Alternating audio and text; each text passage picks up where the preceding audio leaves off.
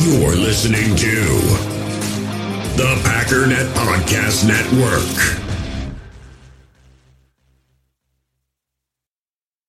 Another day is here, and you're ready for it. What to wear? Check. Breakfast, lunch, and dinner? Check. Planning for what's next and how to save for it? That's where Bank of America can help. For your financial to-dos, Bank of America has experts ready to help get you closer to your goals. Get started at one of our local financial centers or 24/7 in our mobile banking app.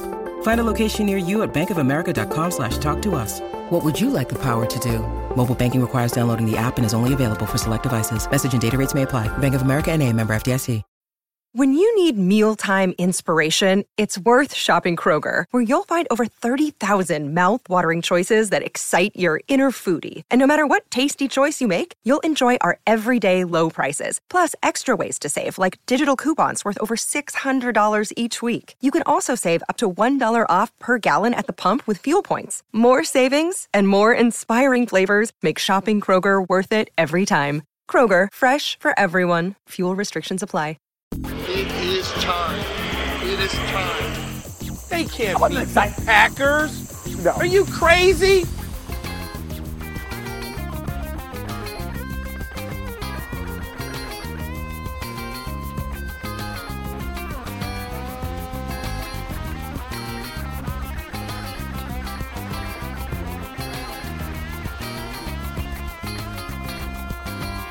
Welcome to Packernet. My name is JJ Leahy, and we are going to talk today about Jeff Hafley. But you're not going to hear it from me. I have two experts who are going to come in. One is a longtime Ohio State reporter. You have met him before if you've been listening to me podcasting here on the Packernet Podcast Network for a number of years. And we're going to get his perspective on Jeff Hafley's time there. And we're going to immediately transition then and hear from a Boston College reporter. And I think it'll be nice to put together sort of this linear timeline of the last 5 years for Jeff Hafley and examine scheme, examine his personality, tendencies, that kind of stuff. We're going to address some misconceptions that are out there. And one of the things we're going to do as we talk to these two really intelligent gentlemen is we're going to reference a couple of videos.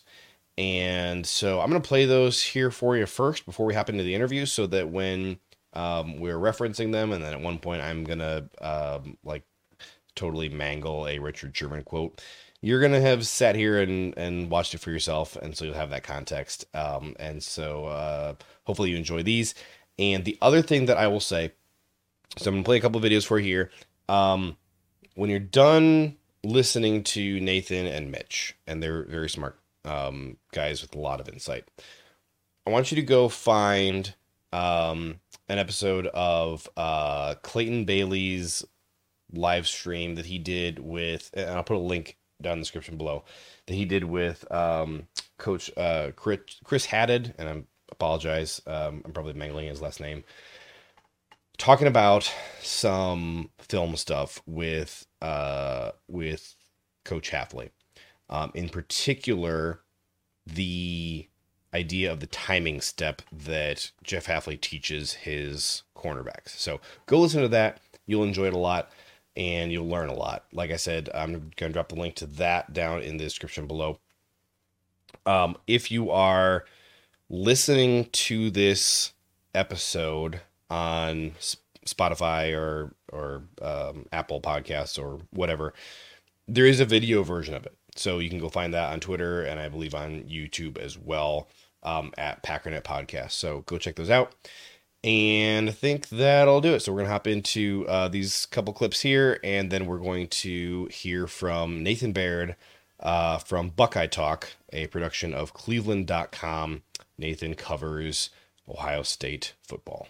Going back to Hafley, now that you had a full season to work with him, get to know him, how he operates, what has impressed you about him? His preparation is some of the best I've seen. You know, I've had some great defensive back coaches, some great defensive coaches, defensive minds, and he's right up there. He's with his preparation and how he breaks down film and how easy and simple he makes the game plan sound and how easy he makes it for guys to understand. Like, he paints a very vivid picture of what you're going to see, and it's all about executing. Like, I've tried to explain to you guys over and over, like they give us the plays a lot of times. A lot of times they prepare us really well. You mentioned your, kind of what you believe in on defense. What is that? If someone says, what is the Coach Hafley defense, how do you describe it? We've been more middle-close defense with a safety in the middle of the field than probably most people in college football. Yeah.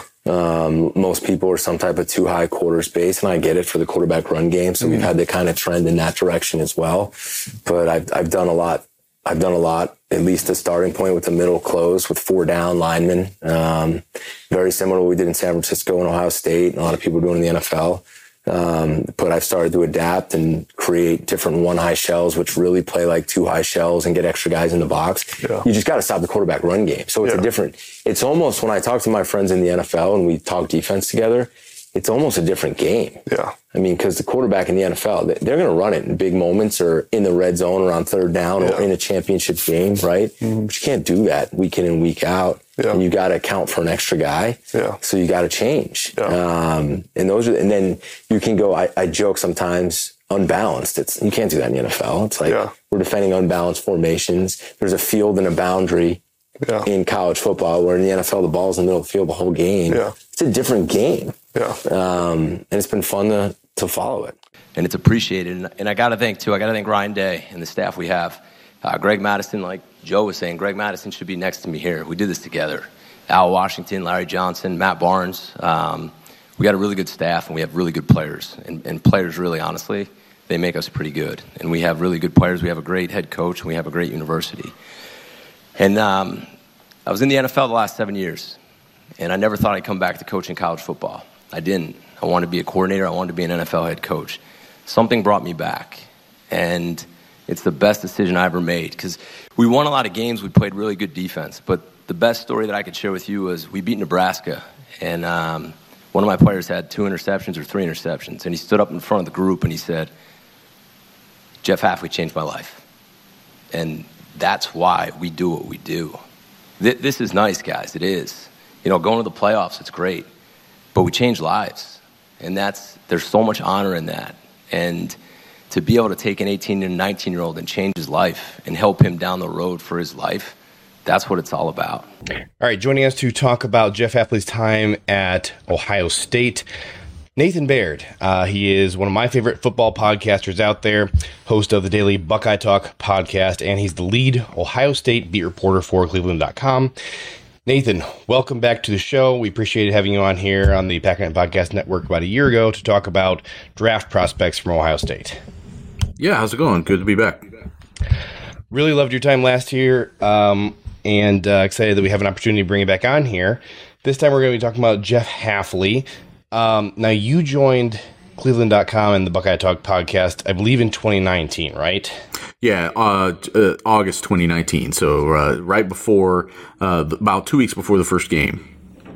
So in 2018, OSU's defense was pretty bad. And what team were you covering in 2018? Well, it was historically bad in 2018. The team I was covering in 2018 was actually primarily Purdue basketball, but I was helping cover Purdue football. And people may remember that year, Ohio State came to Purdue, was ranked, I think, number 2 in the country at the time. And Purdue beat them something like, people at Purdue certainly remember the score because they bring it up a lot. It was 45-24, something like that. Just blew them out of the water. And that was part of the indication of just how bad that defense was for Ohio State. There were some injury things that were involved, but there were also some schematic problems. Again, people who were covering that team could go into that more in depth than I can, but definitely some schematic things, and that's why they had to make some changes. There wasn't a lot of retention of the outgoing defensive staff when Ryan Day took over. In fact, Larry Johnson, who people may know, a long time college football defensive line coach, was the only one that they kept, and everybody else had to come in from outside. Our audience here at Packernet has no familiarity with Ohio State at all. I'm a big time Ohio State fan, but there's a lot about how Ohio State does business that is very foreign to our audience here. One of those big things is that OSU seems like they frequently have co-coordinators at a lot of different junctures of the last few years. Let's talk about the Greg Mattison, Jeff Hafley pairing. How much weight should we give to the importance of those co-coordinator titles? And what was their dynamic like? What was the influence that Greg Mattison had on that defense? It worked out really well. It was a version of what Ohio State has been doing on offense, or at least did on offense for the first 3 or 4 seasons under Ryan Day, which is where you had Kevin Wilson, the former IU head coach, was technically the offensive coordinator, even though Ryan Day was calling plays.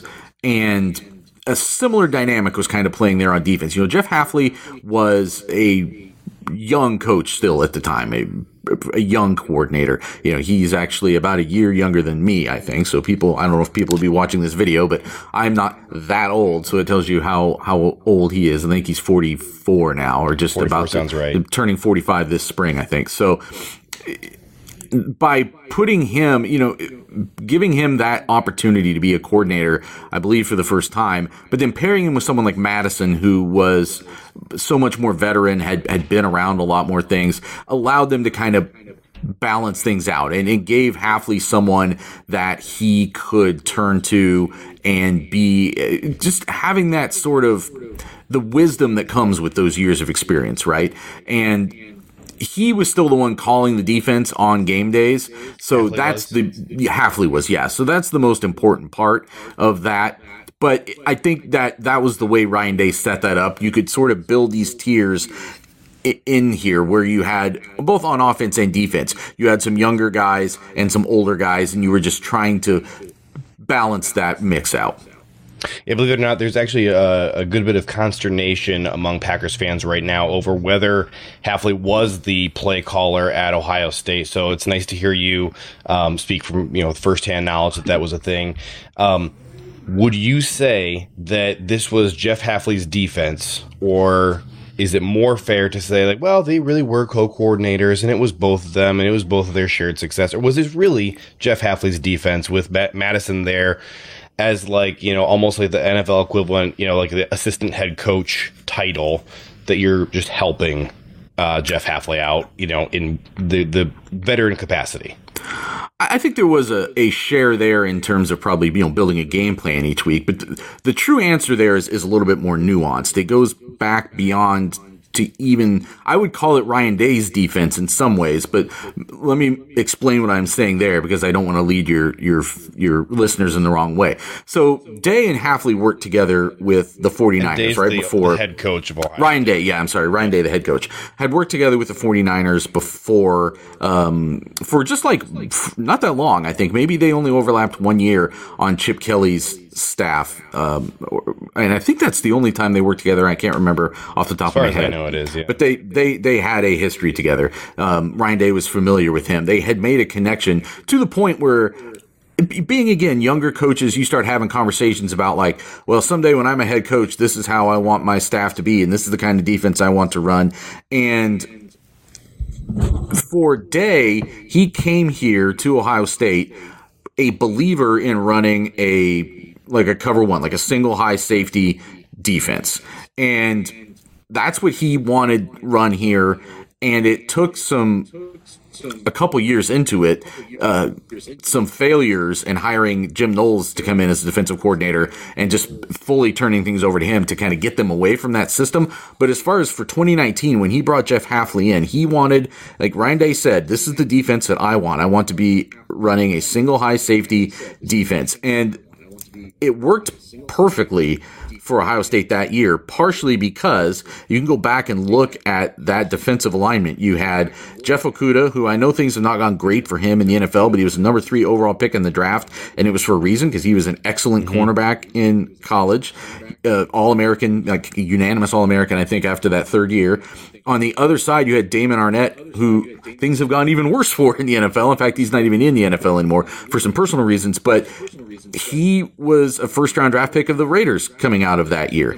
And then the guy who was their, what they were calling then a slot cornerback, and they've called this position, it seems like every year they come up with a new name for it, but the nickel in what you'd call in a lot of defenses was this guy, Shaun Wade, who fell to the 5th round when he finally came out. but he was a 5-star, like major prospect coming out of high school. And that year he was tremendous. He was a great fit as someone with the cornerback quickness, but also the willingness and the ability to come up and play the run in a heavy way. So they had a great setup. Oh, and I'm sorry, top of all that, you had a guy named Jordan Fuller, who Jeff Hafley referred to as the eraser, and who was kind of a forgotten guy. Like, I think he fell all the way to it was either the 6th round or the 7th round. I think he was 6th round to the Rams, but then like immediately became a big part of a big leader on their defense of some pretty good teams, obviously, that they've had the last couple of years. And that was that was the free safety in that defense. So it was just a perfect setup, really, for that year to play that defense. And then, of course, you had Chase Young up front,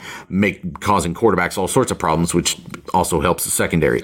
So it was a very fortuitous mix, I think, of some better schematic ideas coming in and being taught better. And that's not just Hafley. That was, I think, other assistant coaches that came in at the same time had some success there.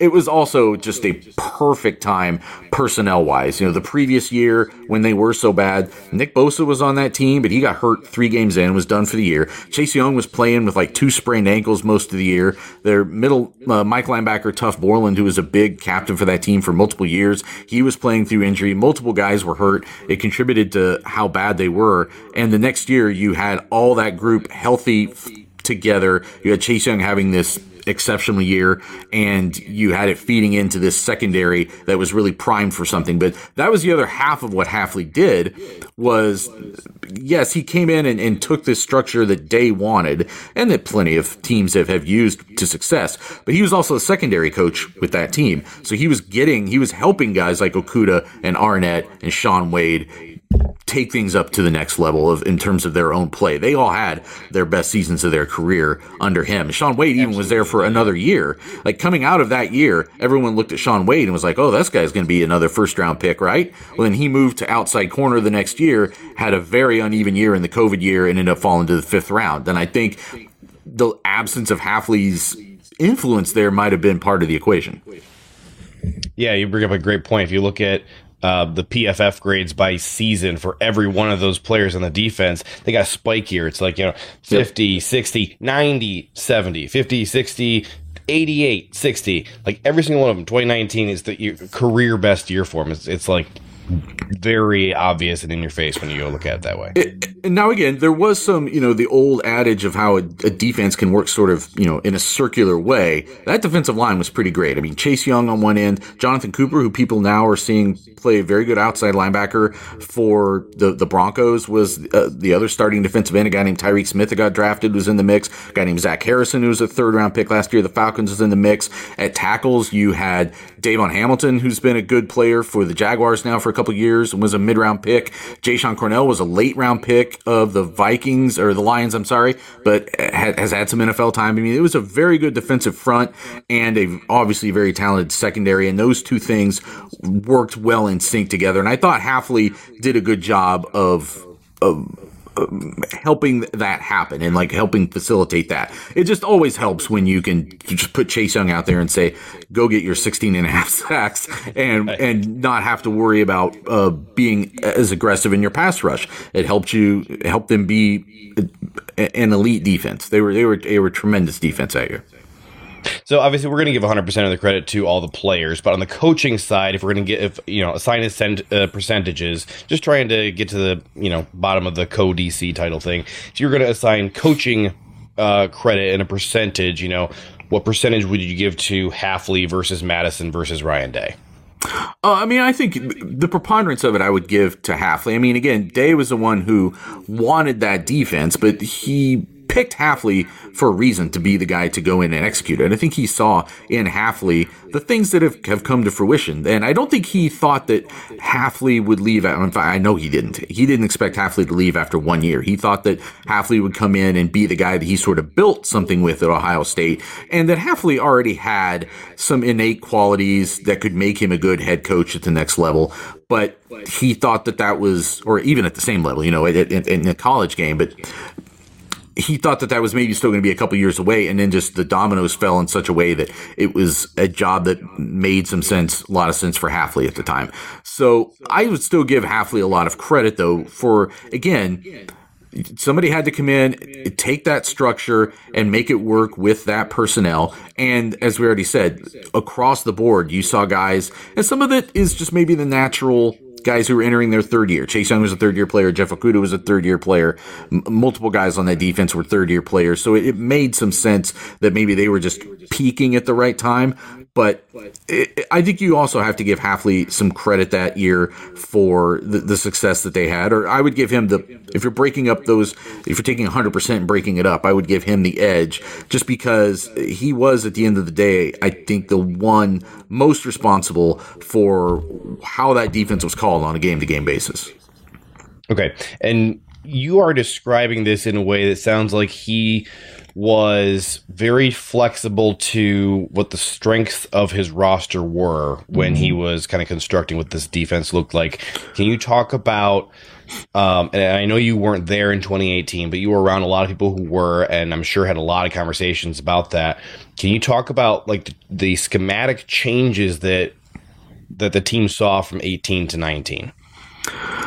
I don't remember exactly which alignment they played in 2018, but I know it wasn't a single high system where you had that second safety, nickel slot, whatever, playing in the box so much. So I think that was one of the big changes. I was told also, I think that the linebacker coaching that was happening that year was subpar, and they made a change there. There's a reason why they didn't bring that guy back. They brought in Al Washington, who's now the defensive line coach at Notre Dame, but is also is a former Boston College player and is now one of the guys in the mix to potentially succeed Hafley if you listen to the speculation that's out there. And that was, I think, an important change. They had a guy named Malik Harrison, who's been a good linebacker for the Ravens here the last few years. Another mid-round pick, was just a stud as the will linebacker on that team. You got a guy named Pete Werner, who was sort of this. Pete Werner was an incredibly important player on that defense. And I don't know, even though I have sort of followed the Bears throughout my life, can't say I know the Packers roster that well right now. But if you have someone he was a tremendous Sam linebacker that year. He ended up moving inside to Will for the COVID year in 2020, and that's what propelled him into the NFL. But as the Sam that year, they were able to really utilize him as a guy who was so versatile in that defense that even when you were playing safeties down in the box, I mean, there were times when maybe you're blitzing a safety and now he's dropping back quickly in coverage to take that spot. You know what I mean? He was a really key piece of what they were doing. And that was a defense that was still playing three linebackers, which is something that they don't do anymore. So I think that the biggest change, health was a factor, but I do think that Hafley and Day coming in with a specific scheme, sometimes it's just that you settle on an identity and you go out and execute it. And I think that that's what happened in 2019 as opposed to 2018, where I don't know if the whole thing, if everybody was on the same page. It feels like that 2019 group, everybody was definitely on the same page. You had Larry Johnson. He is a four-man front defensive line coach. That is what he has staked his whole career on. Ryan Day wanted forward down linemen. That's part of that structure. He wanted that. You had a guy come in Washington who it didn't end up working out long-term for him at Ohio State, but he was able to get more out of those linebackers by coaching them in a way that fit with the entire defensive concept than what they were getting before. Just a bunch of little things like that. And that speaks, I think, to Hafley's, what propelled him to be a head coach, frankly, so quickly, is some of it is consensus building. Some of it is coming in and taking authority and saying, this is what we're doing and this is how we're doing it, and delegating responsibilities beyond that. So that'll obviously be a big part of what he's now asked to do as the leader of this defense.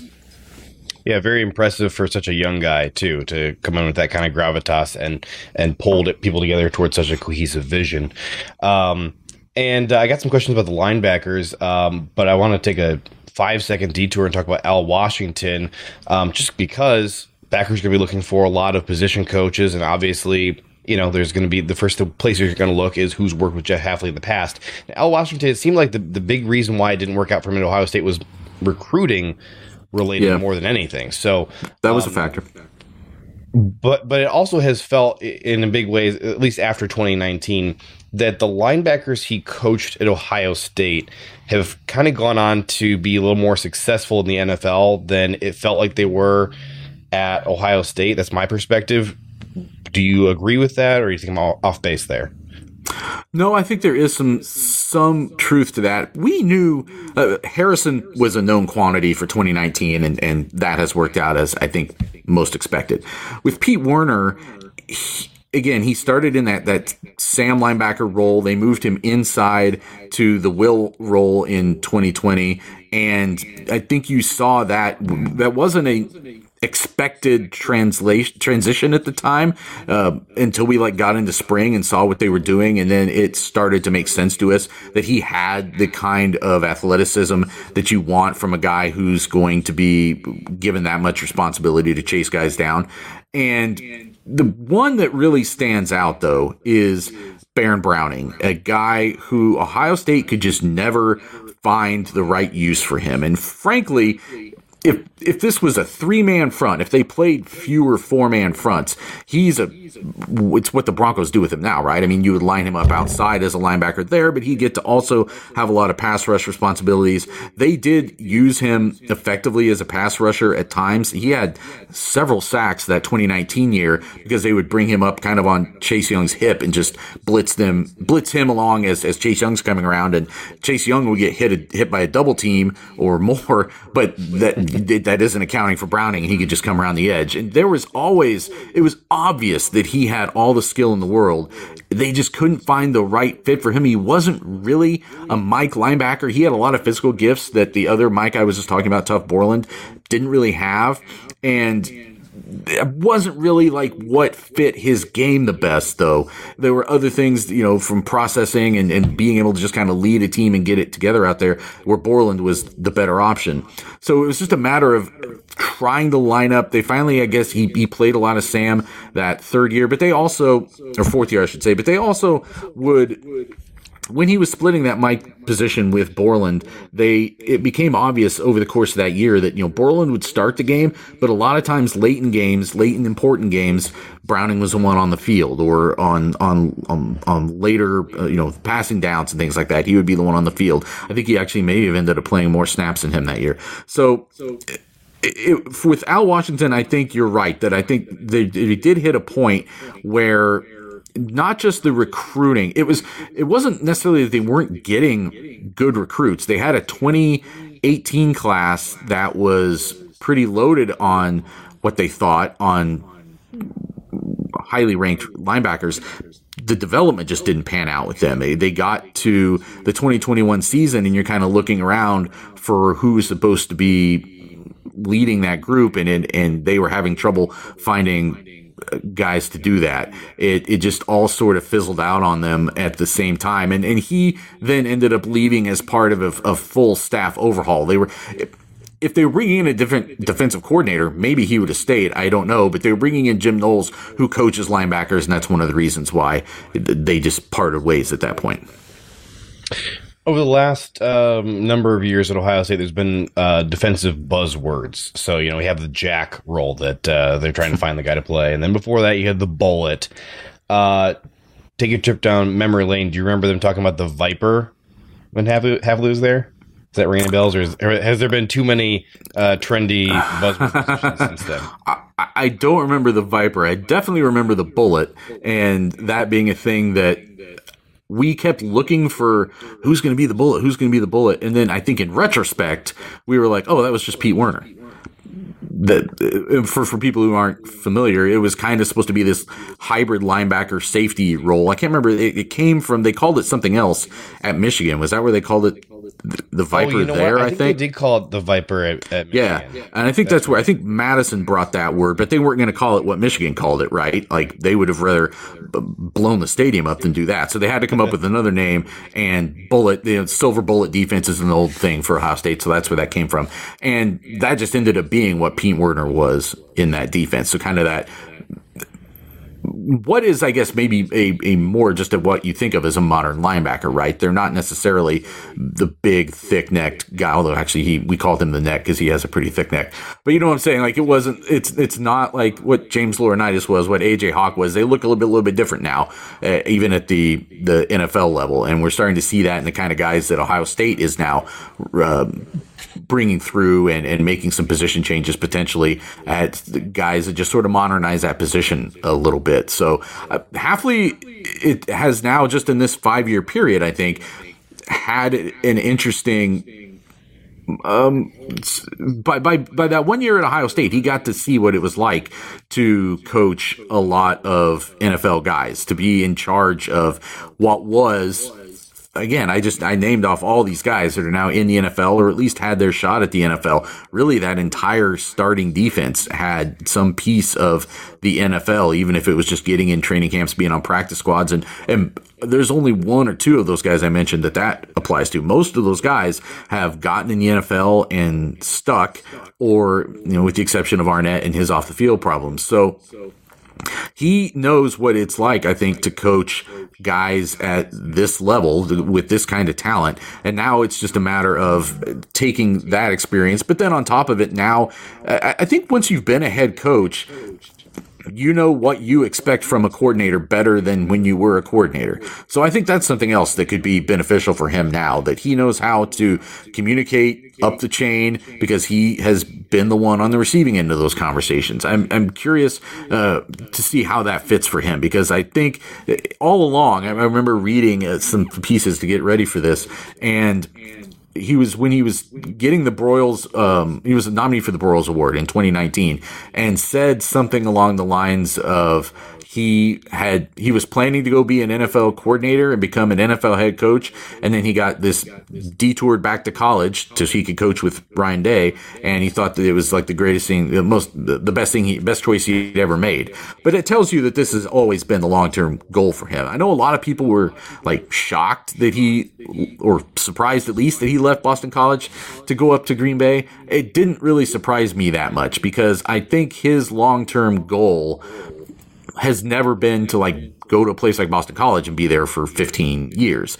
Even Boston College is going to be the stepping stone to some other job. And I think this is someone who probably wants to prove himself at the NFL level and someday get his NFL head coaching shot. It did surprise me. I remember in 2019, 2020, as a big Packers fan, daydreaming about oh man, what if we could get Jeff Hafley to come coach the Packers? At no point did I ever put him on my list of candidates to be considering, because I just didn't think that was going to happen. I thought, Boston College, and then, another better Power 5 head coaching job, and, maybe eventually NFL head coaching job. So I'll be interested to see how long he does stick as the DC at Green Bay. Obviously a new challenge for him to prove that he can succeed at that first. But it's the other interesting thing about him is just how sort of fast of a riser he has been. I mean, to leave after less than a year at Ohio State, to go get this job at BC, obviously shocked a lot of people. And, he's kind of been just a, impressive rising star forever. Yeah, I don't know if I would say the Boston College thing has been a little uneven, right? I mean, not that it's a place where you expect to go and win 10 games a year, but they seem like they might have plateaued a little bit. So that also played into the timing too of probably why this is a good time for him to make this move. It's a place that a franchise in Green Bay that has some stability and has some pieces that you can win right away, and that it at least buys you a few years, whereas at Boston College, even though they've been like a bowl team, it hasn't really broken through to another level beyond that 6-win, maybe 7-win level. So was that going to be something that he could keep doing for long term, or was this the right time to make this jump? Because I think maybe you disagree, but I think you're better off trying to make the jump from NFL coordinator to NFL head coach than college head coach to NFL head coach. I think that's a more seamless transition. So if that is your long-term goal, which I have always thought it was, then I think this makes a lot of sense for him. Packers have somewhere in the neighborhood of 11 first-round picks on their defense. They've invested just an absurd amount of capital into that defense with like piddling results. And like on a player-by-player basis, I can go through and like I like a lot. I like the individual players, and a lot of them have been, former Pro Bowlers, All Pros, whatever. But they're just not gelling together, and it doesn't feel like the Packers are getting the most out of their guys, which is a frustrating thing. That 1 year at Ohio State in 2019, it seemed like everybody had their career best year. We saw that with your Chicago Bears in 2018. Every defender had the best year of their career at the same time. So getting the most out of the guys is a number one priority here for the Jeff Hafley hire. Can you talk about what you observed of Hafley as a teacher? Especially, you talked about his involvement in the secondary. Talk about what you know of him as a teacher of those young players and what they thought. So Hafley did, I guess, like I said, inherit a talented group there, and guys who were considered NFL players and first-round picks, a couple of them, in that secondary. And those guys had also been taught, recruited, developed by Kerry Combs, who had a long history of success at Ohio State as a secondary coach, and then now is with the Titans, I think, doing similar things in the NFL. He's at Cincinnati now, but he had been at the Titans. He's at Cincinnati, University of Cincinnati now, but he had been with the Titans before he came back to. Yeah, he had been with the Titans before he came back to Ohio State as the replacement, the successor to Hafley as defensive coordinator. That didn't go that great, but more to the point, like he develops guys well. Like he had done it for years and years. All those first round NFL cornerbacks at Ohio State produced for seemingly like an endless string of them there for several years. Those were all Kerry Combs guys, and Arnett and Okudah were Kerry Combs guys too. So he did inherit a good situation there. I don't think you can't ignore that. All I know is that, again, not having covered that 2018 team, when talking to those guys in 2019, they all said that Hafley's influence made a difference. His perspective on the game, his way of teaching them. I think I remember Damon Arnett specifically saying that the way that Jeff Hafley probably changed his career just from the way that he came in and was able to just give him a couple of tips, the way that not just some of it is about how he contorted himself and and approached the job, but then also just the way that he would watch film and see things on the field that Hafley kind of sometimes just a new voice, even if the other guy is doing a good job, sometimes a new voice can help. So he definitely had an influence. He was only here for the 1 year, but he had an influence at least on those guys doing their jobs. Now, the problem with the transition from 2019 to 2020 was that Fuller went to the NFL draft, Okudah went to the NFL draft, Arnett went to the NFL draft, and Sean Wade changed positions to something that wasn't necessarily a better fit for him, and all of a sudden the secondary was a problem in 2020. But I don't really put that on Hafley that much for problems or his inability to develop that group, because there were cornerback recruiting issues that went back. I'm going to get too in the weeds here for Ohio State, but the cornerback recruiting issues that dated a couple years before that started to come to fruition in 2020, and they had to just kind of try to figure it out on the fly. Yeah, Richard Sherman was talking about his time being coached by Jeff Hafley, and one of the praises that he had of him, and I didn't write it down, so this is me paraphrasing what I remember, was that Hafley was putting all the work on himself with the tape and everything, and that he was sort of dumbing down the responsibilities that were required of Sherm and the other cornerbacks, that their job was almost more like read and react and less thinking on the field, because Hafley did such a good job of preparing them.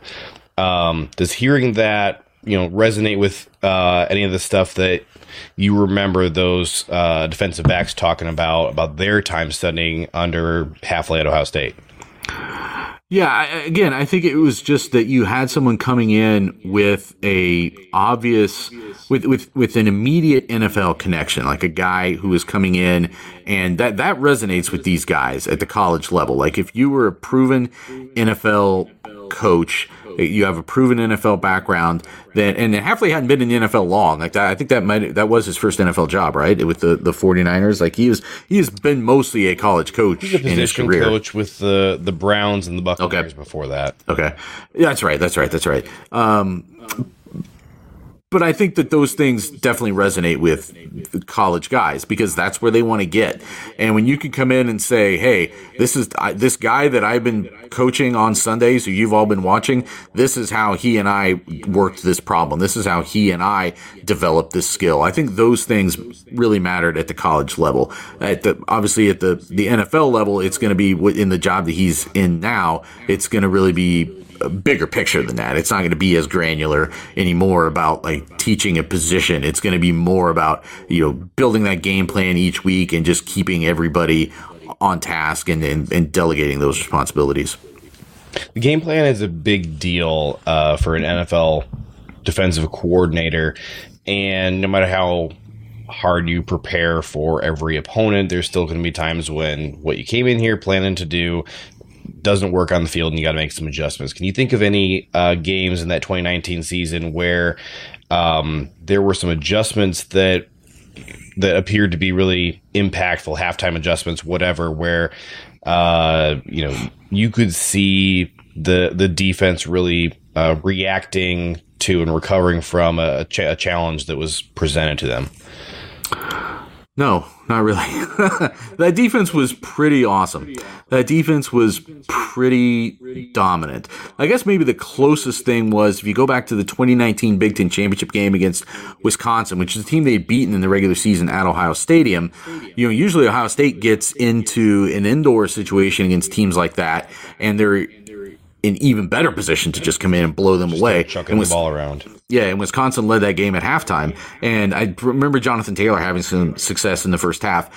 I don't remember, again, the finest details of that game. And I think that part of the problem in that game was actually getting the offense on track and getting it going, because that defense bought that offense so much room for error that it really didn't need. You had Justin Fields coming into his own his first year after transferring in from Georgia. You had J.K. Dobbins running for 2,000 yards. Garrett Wilson was just a little freshman on that team because they had other receivers that were the primary guys on that team, although he became more important as time went on. Chris Olave also on the team, so 2 first-round receivers. But for the most part, that defense controlled every game it was in. And even games where the offense might scuffle early on, it was always just a matter of time. That defense just didn't yield points. It didn't yield first downs. It didn't yield anything, really. The setback came in the Fiesta Bowl against Clemson, the playoff semifinal. And that game, still though, I would put that game on the offense. I mean, they only allowed, what was the final score of that game? I think 23 points, maybe 22, 23 points to Clemson in that game, if I'm remembering right, mid-20s.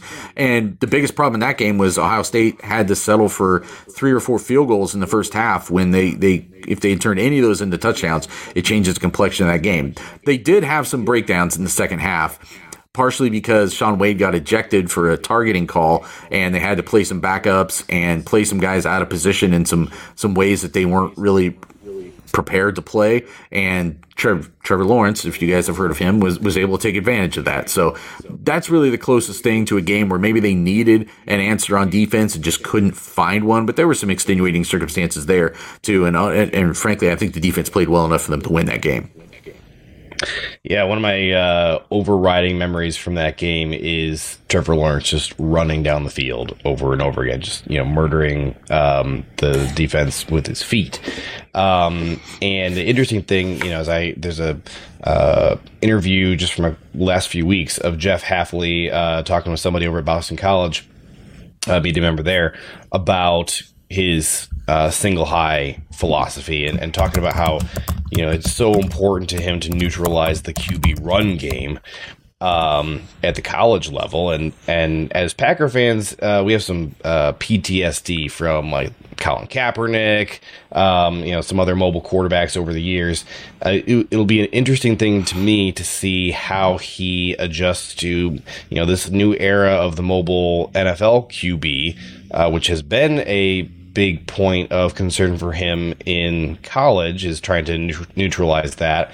And yet it's such a pass-heavy offense in the NFL that, playing this single high coverage is risky. It's not the safe, comfortable move. It'll be interesting to see how he balances that. Yeah, again, I think it comes down to personnel, because in 2019, that defense, that scheme worked superbly for Ohio State. But again, they had a generational edge rusher. They had first-round talents at both cornerback positions. They had an underrated guy at that free safety, a veteran guy who had just a lot of smarts and had been through the year before when things didn't go well, and was frankly one of the reasons why it didn't go well at times. I think Jordan Fuller had some struggles in 2018, and all of a sudden in 2019, with Hafley's influence, he was just a much more solid player at the back end of that defense. So I think personnel is going to be a thing here, and you know the personnel better than I. As you said, the Packers have clearly assembled some defensive talent here. I think it's just a matter of is it the right fit for that scheme? And if not, do you make some adjustments? Again, in 2019, Ryan Day was adamant that they were going to run that scheme. That was the scheme that he wanted for his program. And that's interesting. After all those guys left in 2019, he was adamant they were going to keep it for 2020. And it worked well enough to get them to the national championship game, but you can go back and see places where the cracks were showing. And in 2021, it kind of fell apart. I mean, they were still 11-2 that year. It wasn't a disaster, but they didn't, they lost to Michigan for the first time in forever, and lost another game at home to Oregon, and defense was a problem all season for them, just being able to play consistently on defense. So I think that if here, even if that is his base philosophy, I think you'll see a broader approach to defense than probably what he was allowed to do for that season at Ohio State.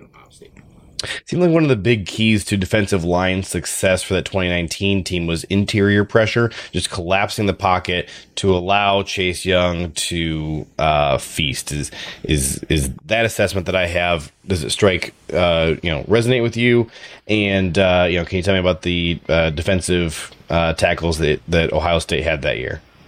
Yeah, they had a 3-man rotation at tackle. The two guys I mentioned earlier, Davon Hamilton, Jayshon Cornell, and then the third guy, B.B. Landers. And that was really the top of it. They had some other guys underneath. Tommy Togiai, who was an NFL draft pick, deeper in the rotation. Haskell Garrett, deeper in the rotation. Another guy who was had some really strong years after that for Ohio State.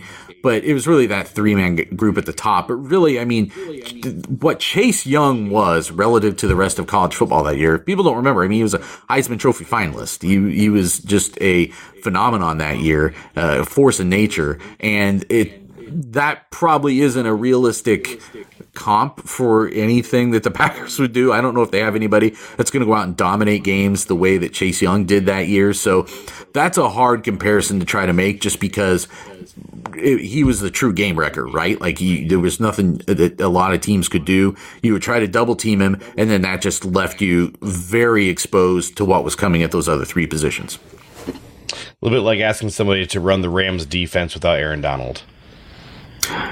Yeah, maybe. I mean, I'm sure that, I mean, every team has its guys, but Ohio State definitely has seen the effects ever since then of not really having an elite edge rusher like that, a guy who just piles up sacks like that, and the influence that how that resonates through the rest of the defense. So if the Packers have someone like that they feel like they can unleash, that'll make it better. But that's true of whoever they're bringing in as coordinator.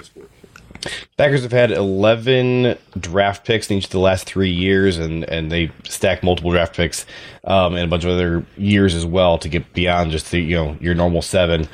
It's kind of crazy with how many guys the Buckeyes have sent to the NFL and how many draft picks they've had. The only Buckeye on the Packers roster right now is Josh Myers. But there are five guys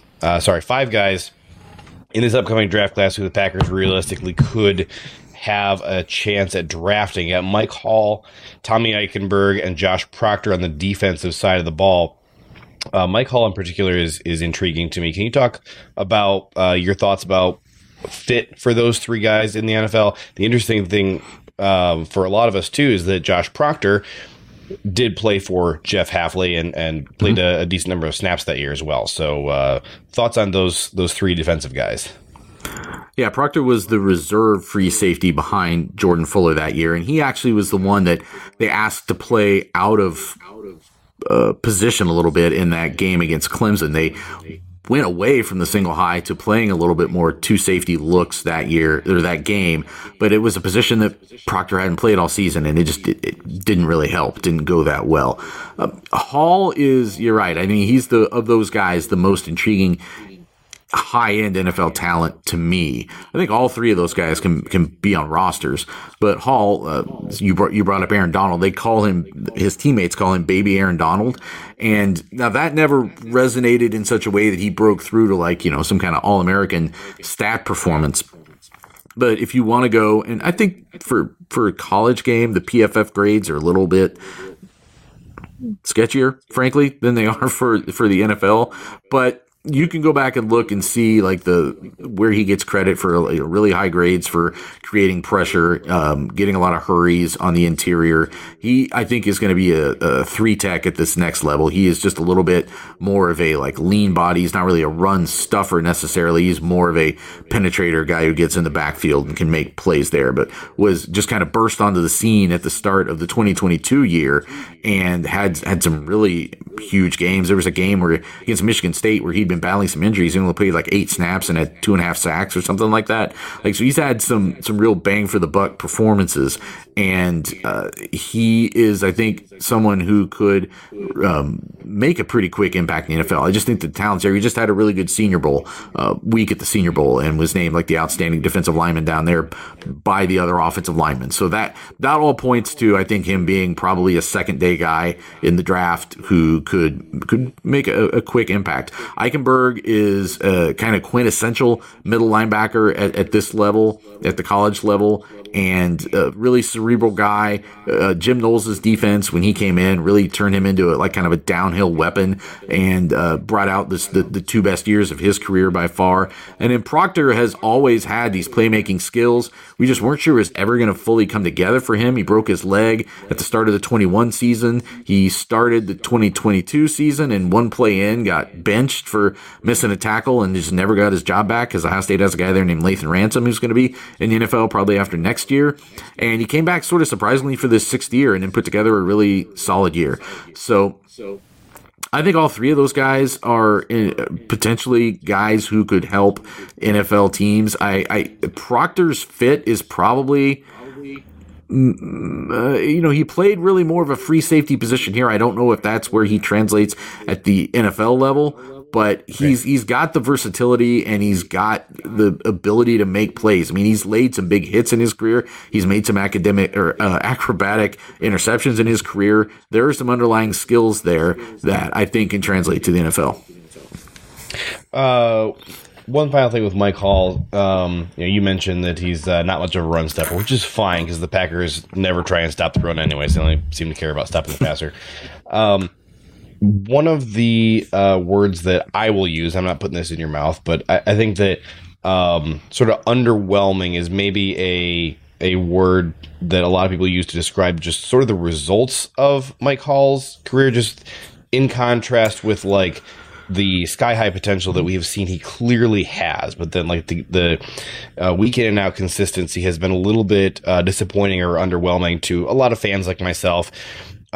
If you do see any of that, what would you say is the biggest thing for him to sort of improve to reach that potential? Is it just physical development and conditioning? He's got to keep growing up physically and get to where he can withstand a full season? Or is it more technique and learning stuff that really isn't quite connecting for him? I think both of those things, in a perfect world, I think he would have come back to Ohio State for another year. And it's not because he wasn't excellent. It's just that, like, those things you're saying, I don't think the performance was as consistent as what you would have looked for from a guy who was a clear NFL draft pick. He's got, some family things that I think have pushed him to come out early. And like I said, I think he'll be a day 2 pick, and I think he's got a long-term future. He came to Ohio State as a pretty highly ranked prospect, like top 50-ish prospect, and didn't play at all that first year, partially because they had some other veterans on the interior, but also, I just don't think he was ready for that yet. And I think he took that initiative to get his body right and get on the field and start making the impact that he did. Like, we heard it building. Like, we were told, okay, this is going to be a thing as, coming through out of the spring into the summer into the fall camp. And then he had a really important big night in that season opening win over Notre Dame in 2022. And that kind of put him on the map, and he built from there. So the whole defensive line, it's for Ohio State. It's you could use the word underwhelming in some ways, even though they have a couple other guys that are future NFL guys, Jack Sawyer, JT Tuimoloau. Tyleik Williams had a fantastic year as a defensive tackle. These are all names that you'll be talking about a year from now when pretty much this entire Ohio State defense is going to the NFL Combine probably, because they all decided to come back for an extra year. But it's never been a defense ever since they lost Chase Young. I don't think they've had anybody get more than 5 sacks in a season. It just hasn't been a big. I think they haven't had anybody get more than 4. Yes, I mean, it just hasn't been a defense that piles up a bunch of counting numbers from defensive front, I should say. They've been good. I mean, they were one of the best defenses in the country this year, and they've done okay, stopping the run and things, and have been especially good against the pass, and they've created pressures.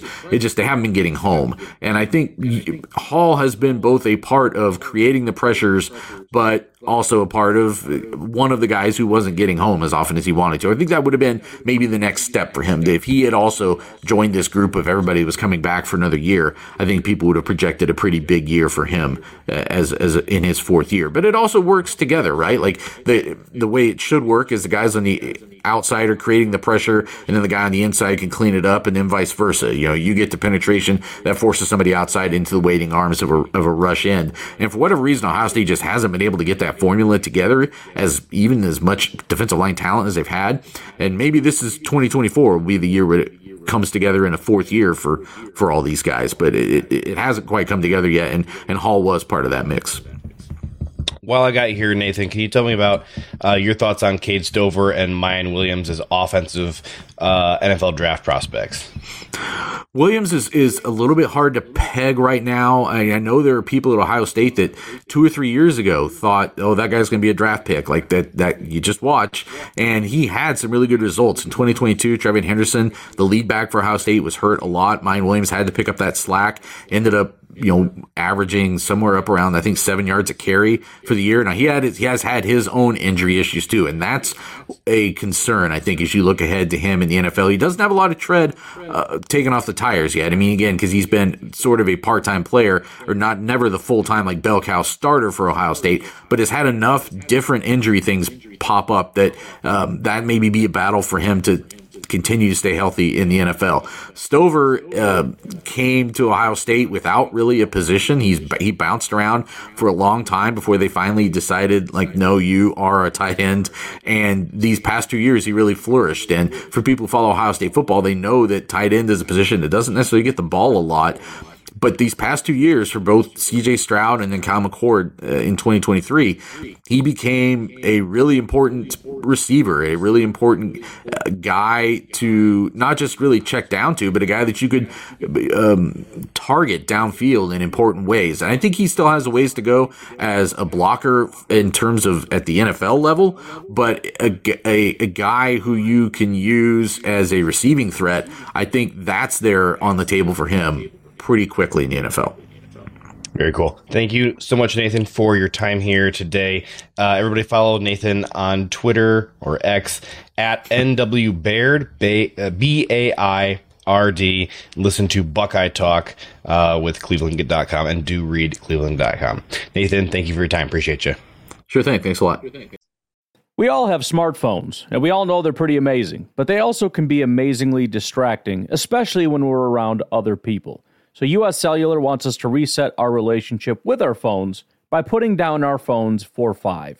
That's right, a company that sells phones wants us to put down our phones. And to see what we find, learn more at uscellular.com/built for us.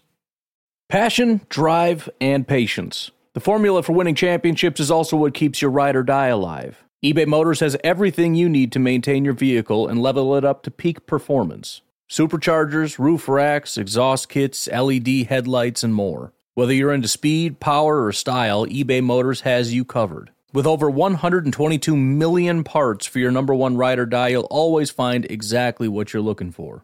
And with eBay Guaranteed Fit, your part is guaranteed to fit your ride every time or your money back. Because with eBay Motors, you're burning rubber, not cash. With the parts you need at the prices you want, it's easy to make your car the MVP and bring home huge wins. Keep your ride or die alive at ebaymotors.com. Eligible items only, exclusions apply. In the hobby, it's not easy being a fan of ripping packs or repacks. We get all hyped up thinking we're going to get some high-value Jordan Love card, but with zero transparency on available cards and hit rates, it's all just a shot in the dark. Until now, introducing slab packs from arenaclub.com, the only repack that provides real value, a complete view on all possible cards, and clear hit rates for each one. Now when I buy slab packs on Arena Club, it finally feels like I know what I'm getting. And honestly, the best thing for me and my son is the fact that we're kind of novices into this. When I walk into a card shop with my son, and a card says it costs $40, kind of just taking his word for it that that's a good value. So I appreciate the transparency on grading, as well as just getting excited about seeing what you could potentially get. Right now, you can get 10% off your first purchase by going to arenaclub.com/packdaddy. Wow, that's crazy offer. 10% off a $400 slab pack. That's $40 right there. Anyways, that's arenaclub.com/packdaddy for 10% off your first purchase. I'm not sure anybody, I think Mitch might, because he seems like he watches football and reads about football and doesn't do anything but football. I don't know if anybody has truly understands how big of a hire that was. Well, what an endorsement. That was the voice of Jeff Hafley, new Packers defensive coordinator. And when he said Mitch, he's talking to our own Mitch Wolfe here, who is joining us from Eagle Insider. It would be the Boston College Eagles of the 247 Sports Network. Mitch, thanks for hopping on here to talk about Jeff Hafley's time at Boston College. Happy to be on. Very happy to talk about this and talk about my experience with Jeff at BC. Yeah, so having Jeff sing your praises as a student of football and football film makes me excited to talk to you about what was going on schematically with the Boston College defense. But first, looking back at Jeff Hafley's tenure at Boston College, how would you describe his overall impact on the program? And, are there any lines that you would draw there to project his influence to his approach with the Green Bay Packers? So I'll say this. I think if you ask most BC fans, and I would say I would fall into this camp, that based on where Jeff Hafley found Boston College football and where he left it when he did leave, I think it'd be hard to say he left it better than he found it. So a lot of people would say he left it worse than when he found it, which I think you could have a long argument about. But I think that the one thing that Jeff Hafley did was he instituted a very good culture about the program in terms of his relationship with the players, relationship with administration, recruits, what have you. The problem was that he struggled to establish an identity for the program on either side of the ball, which especially on defense, that was a problem. Now, I think that the reason why that happened is because this was Jeff Hafley's first head coaching job. It was, and even before he came to BC, he'd only been a co-coordinator for 1 year.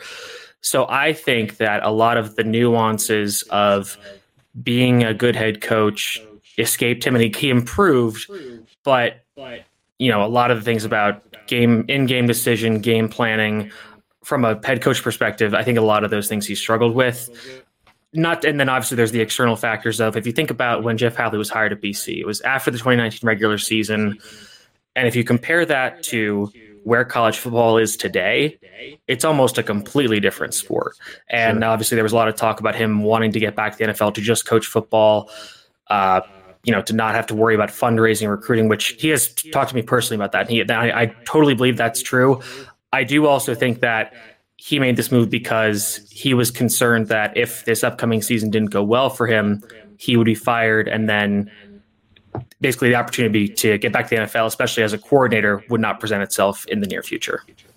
Yeah, he talked, as we just heard on our last interview with Nathan Baird, that he mentioned in his Broyles Award nomination speech that NFL defensive coordinator and maybe NFL head coach is his long-term goal that he's striving towards. So I can see where that would concern him, the idea of like, hey, I was succeeding as a defensive coordinator. The head coaching thing here at Boston College is not going, maybe according to plan. I want to make sure that I adjust course now while I still have capacity to do so and have the opportunity to go tackle a challenge that I think I can succeed in. So that makes a lot of sense. And I think if you listen to a lot of what people have said about him, I know that clip from Richard Sherman was going around and him talking about Hafley as a guy who has great preparation. I think that is definitely true for a position group, for a defense even. Very attention to detail is huge for him. He's a very positive guy, very much like power positivity, like always looking at the bright side, and not necessarily like naive or overly optimistic, but just like, manifesting good results with that positivity, and always looking to improve. And I think that's some of the things that do make him a very good and effective coach. But like I said, and a big reason why was because of how college football has shifted. But some of these more things where you just need more reps as being a head coach, he just didn't have them. I think that's why the results didn't turn out the way that he wanted and fans of BC wanted, honestly. Yeah, it seemed like a personal frustration of his has been how much of his job has been being the head coach of a modern college football program, and that it's getting in the way of his ability to just go do what he wants to do, which is be a football coach. Mm-hmm. Yeah, I would absolutely agree with that. Despite being the head coach, how involved was Jeff Hafley in the defense at Boston College, and how much, in your opinion, did he retain his defensive philosophy from his Ohio State days? So I'm pretty confident he did not call plays at pretty much at any time when he was the head coach. Tem Lukabu, who was the defensive coordinator for the first 2-3 years, held those duties. And then this past year was a bit of a weird scenario where Tem Lukabu left to be an NFL position coach, which I think kind of presaged Hafley leaving. And then there were co-coordinators. One of them was Azar Abdul-Rahim, who left to go be Maryland's defensive coordinator and defensive backs coach. I feel like he might have had play calling duties. And then the other co-coordinator was Sean Duggan, who was a linebackers coach and had actually played at BC in the past. But if you have watched Ohio State in 2019 and you watch what BC's defense looked like over the last few years, there's definitely a lot of overlap in terms of schematics. The big one being single high defenses, so one deep safety in the middle of the field, and coverages go along with that. So cover 1 and cover 3, and then a lot of man coverage. I have some stats for this. So during Hafley's tenure, the 4 seasons from 2020 to 2023, Boston College ran man coverage on 43% of their snaps, which was the 4th highest rate in college football. And just to compare to Joe Barry, the exiting defensive coordinator, in his 3 years as defensive coordinator for the Packers, he ran man coverage 20.6% of snaps, which was 27th in the NFL during that time. So huge shift. And alongside with that, Hafley has talked a lot about how much he loves to run press man coverage. So getting defenders up in the face of receivers, disrupting their timing so that the quarterback can't just have those easy access throws. And I'm talking to Hafley, his general philosophy specifically regarding defense and pass coverage is we want to make the quarterback consistently make difficult throws, and namely deep down the field and to the outside. We don't want to allow quick, easy throws over the middle that can then turn into big yak opportunities. Essentially, we're going to make you throw deep and outside. If you're a good enough quarterback and you can consistently do that, then more power to you. Like we'll deal with it. And that does lead to some explosive plays issues. But again, and then, if you compare his defensive stats at Ohio State versus BC, at BC, generally I would say below average in most departments, but at Ohio State it was elite. So it's kind of a talent versus scheme discussion you have here. So I think it's right. The general results are probably somewhere in the middle, where if you have good enough talent, you can run this scheme. And generally with man coverage, a more man heavy scheme that's more aggressive, you want to have better players and better athletes, which he didn't necessarily have all the time at BC. But at the end of the day, you can kind of quibble with how effective this strategy is, but this is just Hafley's philosophy on how he wants to attack offenses. And I say attack offenses and not defend them because, again, it is very aggressive. Right. So, and that's kind of just how it is. And then, a lot of BC fans had issues with it, but I'm saying, listen, he has a philosophy. That's just kind of how it is. And at the end of the day, you kind of respect that he has certain ideas of how to play this game, and that's how he's going to run his defense. Yeah, we have Isaiah McDuffie here, and we love him. We want to keep him for sure. Mm-hmm. But in a perfect world, and I think that I can count on this happening, we won't be running a defense of 11 Boston College defenders. No, and you probably shouldn't.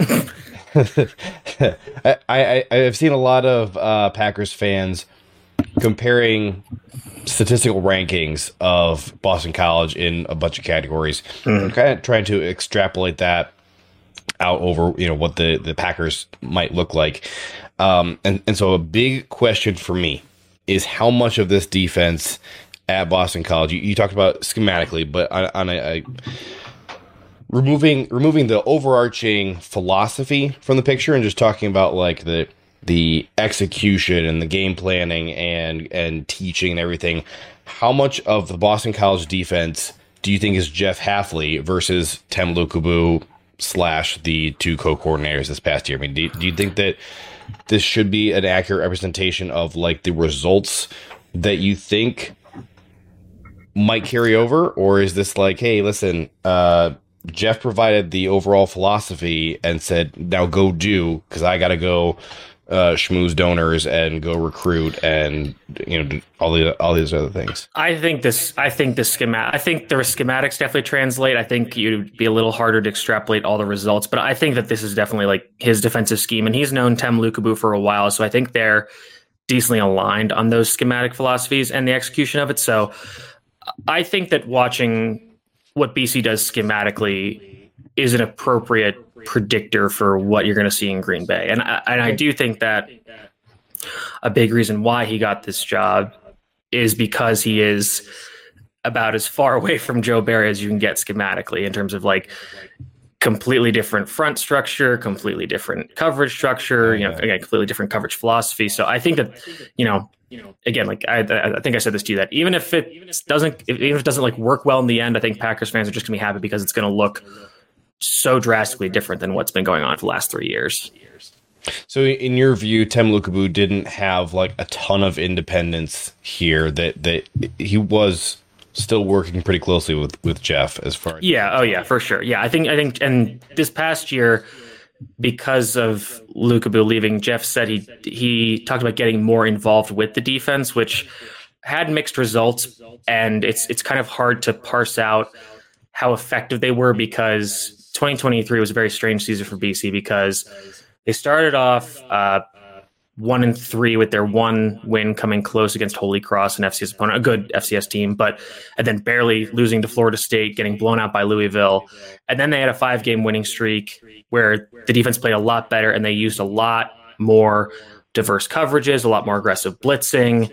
So defense looked very different. And then the last 3 regular season games, they completely fell apart. And some of that was due to injuries and suspensions. So there's some other factors there, but it's hard to kind of say, okay, who is the real BC defense? And obviously, and during that 5-game win streak, a lot of them were close games against, frankly, not that good of opponents. So it's okay. How does this really translate? But so, and again, this is where I'm saying Hafley was allegedly more involved with the defense, but I think because of what he said to me, I think you could say his involvement did lead to that more diverse defensive game plans that they employed during that 5-game winning streak, because going back and looking at the numbers for that stretch of games, every opponent, they had relatively different offenses. They played Army one week, and then they played Georgia Tech, which was more spready air raid kind of stuff. A lot of different types of coverages, and again, different varying how much they blitzed versus how much they dropped into coverage to bring in blitz to different places. So I think you can say he's still pretty involved with installing what he wants his defense to be. And then he kind of just left. He pretty much just left the offense to its own devices. And I don't think he was particularly involved with that outside of certain in-game decisions involving going for it on 4th down, going for 2, that kind of thing. So he didn't call the plays on either side of the ball. Definitely not on offense, and I'm pretty sure not on defense. Okay. Looking back at his time at OSU and the scheme and the philosophies, do any of these terms strike you, with familiarity about how he might talk about the Boston College defenders? So at Ohio State, they had a role that it had previously been called the Viper at Michigan, but then it's Ohio State, so you can't use the same word that they call it at Michigan. So I'll just interject really quickly here. Yeah. So Don Brown was the defensive coordinator at BC for a few years. So I didn't remember that. Yeah, so before he came to Michigan, he was the defensive coordinator at BC under Steve Adazio from 2013 to, I want to say, 16. And in 2015, they had the number 1 or number 2 defense across a bunch of categories. The problem was the offense was absolute garbage because they had no quarterbacks and no offensive line. So it was one of the weirder teams where the defense was absolutely elite and the offense was absolutely terrible. So personally, we're pretty familiar with Don Brown and the Viper position.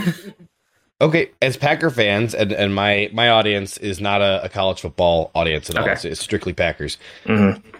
No familiarity with the Viper role. Can you talk about it? Number one, is that still something that Hafley was using when he was there at Boston College? And if so, is this something we need to be prepared for them to find a guy to play this role in Green Bay? And what the heck is it? So short answer, no. I don't think he uses it as much anymore. And I'm not even really sure if that's a him thing. So from what I remember from the Ohio State defense that year that he was the co-coordinator, they were blessed with the ability to run a 4-3 base, play with one literally one safety on the field that was Jordan Fuller, and then have 3 cornerbacks on the field. So it was technically a 4-3, but it had some nickel stuff because you have the slot corner instead of that or safety. And again, if you look at that defensive roster, it's absolutely loaded with talent. Chase Young, Ja'Shawn Cornell, Davon Hamilton, Jonathan Cooper, Tyreek Smith, Zach Harrison, Baron Browning, Malik Harrison, Tuff Borland, Pete Werner, and then obviously Jeff Okuda, who's a big fan of Hafley's, Gary and Conley, Sean Wade, and like I said, Jordan Fuller. So NFL talent just completely up and down the depth chart there. At BC, it was a much more traditional 4-3/4-2-5 nickel where there's a slot corner, slot defender, and there's 2 safeties and there's strong safety. I will say that, again, he's very fond of single high defenses, loves to bring the strong safety into the box. In nickel, that defender is kind of playing a pseudo linebacker role. But I think comparing it to the Don Brown Viper position would be incorrect because that safety position is still more of a traditional safety. The slot corner is more of a traditional slot corner, although again, Hafley does like to be aggressive with his blitzing.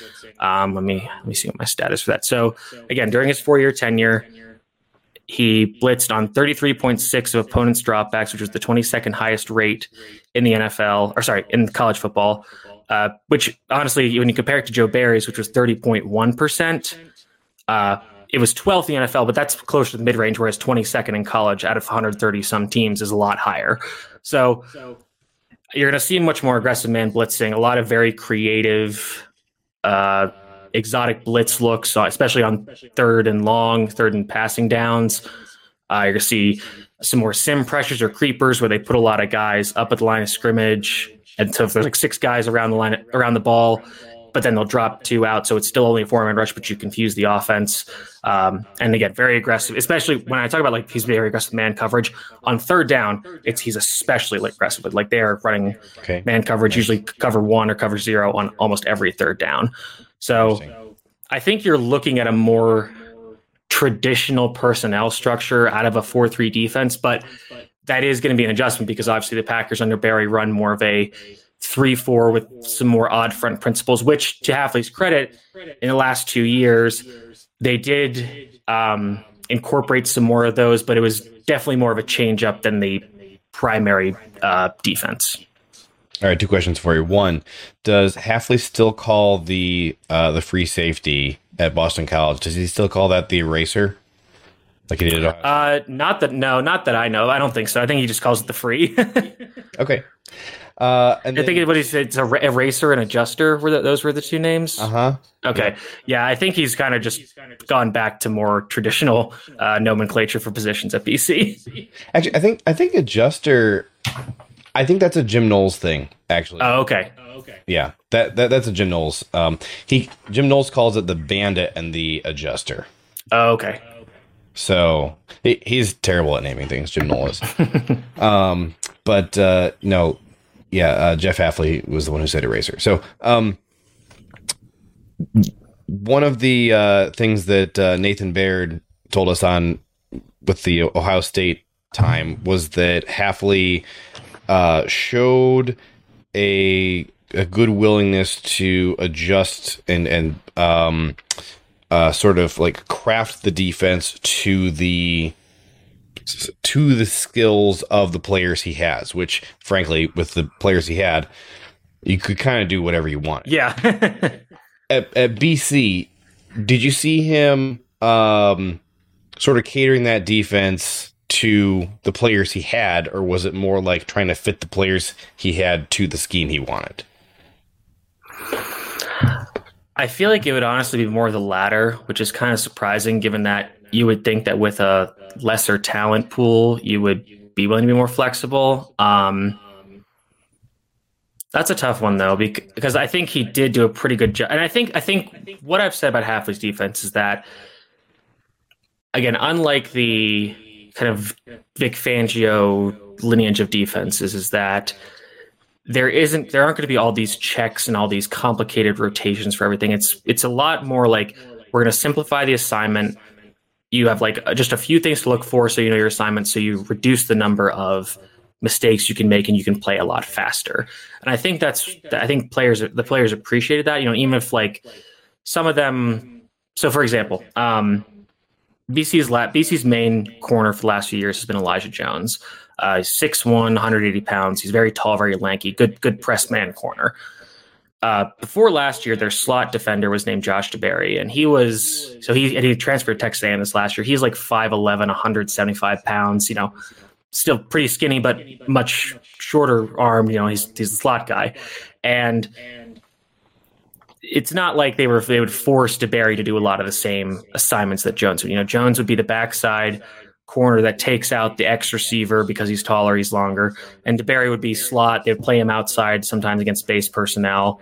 But I think I have to look at the numbers for what his man stats were, but I feel like he ran more zone early on.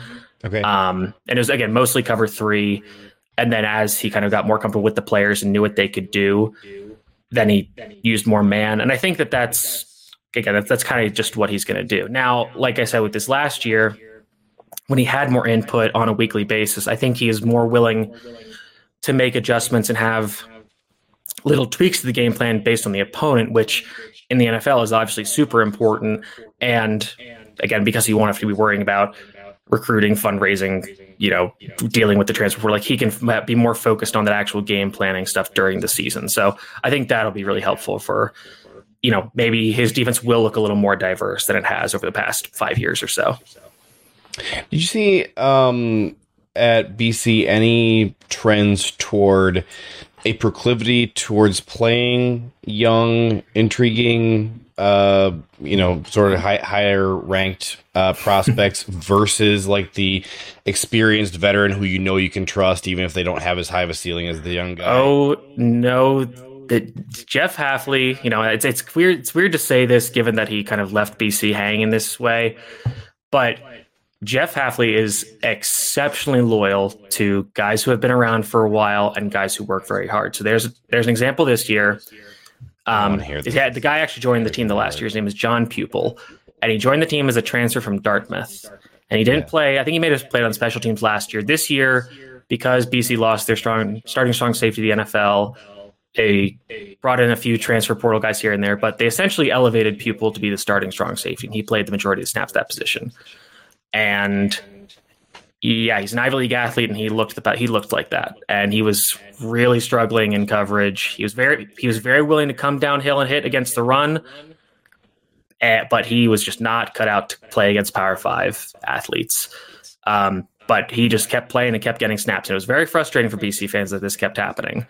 But Hafley talked a lot about how much he loved John Pupil, how much he respected him. There's another guy, BC's middle linebacker for the last few years, named Vinny DePalma, who's 5'11" on a good day, 230 pounds on a good day, but he's a white Italian linebacker from New Jersey who doesn't wear gloves, and he will just come down and hit the blocker in the gap, and and he has a lot of really good fourth down stops, like 4th and 1 or 4th and 2, and Vinny knows where to go. He's willing to hit anybody, but a lot of times he just struggled to get there because he's not as fast. And another guy last year, Marcus Valdez, was like a 6-year player, had worked through injuries, had like the big, huge brace on his arm because he's just been around forever. He's a robot. Again, not the most explosive athletic guy, but knows where to go, and he plays really hard. So, in the NFL, obviously you get some more of those high caliber athletes. And I think I'm not sure where I heard the quote, but Hafley has talked about basically whoever works the hardest and whoever is playing the best and working the hardest, regardless of pedigree or position, they will get the playing time. Okay. So, sometimes I think a lot of the times to his detriment, he would be loyal to guys that, they were working hard for sure, but it's like, this guy's just not cutting it, like in terms of what the results this team needs.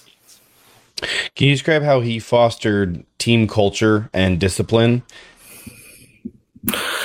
Ooh, okay, so that's interesting because I think the culture around BC was very good because the previous head coach was more of a disciplinarian, very tough guy, no nonsense, and he rubbed a lot of players the wrong way.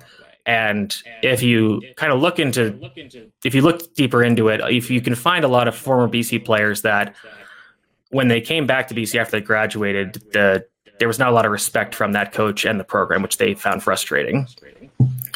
Hafley is very different. I think that's what makes the quote unquote betrayal very difficult. So I think the players really did like and respect him. I think he very much cared about the players, very much cared about turning them into good football players and good young men. And that's a big part of what BC is all about. But then it was weird because everyone at the end of like the last few seasons, there have been kind of suspicious things where players just aren't playing anymore. And we obviously have sources that, report some things, but we don't really want to put the players on blast. And Hafley he is very reticent to comment on that. He does not want to put these players on blast to the media, which again, you can kind of respect that. But I would say but that has been like 1 to 2, maybe 2 players a season. Like it has not been a pervasive issue of discipline off the field. If you're talking more about penalties, a lot of people would tell you that, BC's teams were so undisciplined over the last few years. This year to start, they got off to a really bad start. They had, I think, 38 penalties in the first 3 games. The last one was against Florida State. Numbers right there. The last one was against Florida State, and they set a program record with 18 in one game. And frankly, if they had just had a normal day of penalties, they might have beaten Florida State that day, but they didn't. Now, a big problem with that was they were installing a new quarterback kind of on the fly. They had a new offensive lineman, so a lot of those were cadence pre-snap issues on offense. Okay. So not necessarily Hafley's fault. There are some times when players are playing too aggressive. Like there's usually like maybe once every other game, there's like a late hit, unnecessary roughness. But Hafley has talked about that. He's saying like, listen, I'm not going to tell guys, like I want guys to play safe, but I'm not going to tell them to be less aggressive. And he's kind of willing to write those penalties off because I feel they are not consistent. And if you look at the BC's penalty averages during Hafley's tenure, they're like maybe a little higher than average. But and obviously his defensive scheme of aggressive man coverage is going to lead to some defensive pass interference holding penalties. But some of those, he has talked about, there are some penalties you're going to be willing to live with because guys are playing hard, they're competing. He doesn't, I would say BC doesn't really have taunting penalties. even though I'm sure people are going to point to the Zay Flowers penalty against the Chiefs in the AFC Championship the other week. But that doesn't really happen. I'm trying to think of like other discipline issue like related to penalties. When you say, I would say like not a lot of like offsides, encroachment, or like too many men on the field. Like that hasn't never really been a problem. So I think his and the defensive coach's involvement with the defense has, and they've usually also had a lot of veteran players. So I would say there usually aren't those kinds of mistakes. And when you say that he wants his guys to play safe, you mean like physical safety, not like don't give up the big play. Yes. Like I like don't like it. Well, it's funny because there was one against Pitt this year where the free safety came over, and I saw somebody describe it as a salmon jumping out of a river into a bear's mouth, because the guy just like leapt with his like leading with his head, and it was just so out of left field. It's like, what the heck happened? Like, and that's never really been a problem. Like, I don't think I can think of that one, and maybe one or two other targetings during BC's tenure. So yeah, it's about playing like physical safety for your own sake, not giving up. Like it's more about the physical safety. So Jeff is a defensive backs guy. What strategies / philosophies do you believe that he emphasized for the secondary during his time at BC? I think the press man thing that's very much in his wheelhouse. He does not want to give receivers free access off the line. I'm trying to think of what else. Oh, there's one that I heard where he was talking about they want guys to play the ball more, but it's very technique focused. Like, I would say that again, like he's very big on preparation for the defensive backs. There was one play this year where the opponent ran this concept, and then they ran it from, I think, the same formation, but maybe they were going the other way on the field, and they had flipped the formation. And Hafley talked about how he talked with the cornerback who he got beat the first time, or I think he might have been an incompletion, but he got beat. And the second time, the defender read it perfectly and made an interception. So I think he does. Yeah, I think he does. Like with the man thing is tough because obviously you want your eyes on the receiver, but I think I actually think he does a good job of coaching defensive backs. You know, even in those moments, you want to be looking for the ball and timing that right. So again, and the big part of his philosophy on forcing throws deep and outside. So I think he's willing to, like I said, I think he's willing to live with some of those defensive pass interference penalties if you're not giving up an even bigger play, or if you get absolutely cooked. So, just take, and obviously in the NFL it's different because the defensive pass interference is officiated differently with the spot foul. Right. So that might change. But yeah, I think his biggest thing is playing fast and playing aggressive, and he doesn't want to overload his players with information. So in case it's this one thing, we'll play it perfectly. It's like, no, we want to be right. We want to be mostly right most of the time. We don't want to be 100% right a very small percentage of the time and then get burned every other time.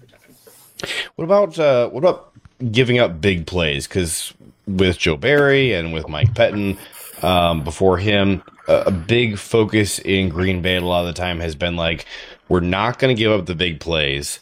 And then we're going to really hope, sort of the bend, don't break, like death by 1,000 cuts. We're going to try and force a turnover at some point on like a 12-play drive, but we're not going to give up the deep shot. I'm not going to say it was always effective, but that was always the goal that they were working toward, was first and foremost, don't give up any deep shots, don't give up any broken plays.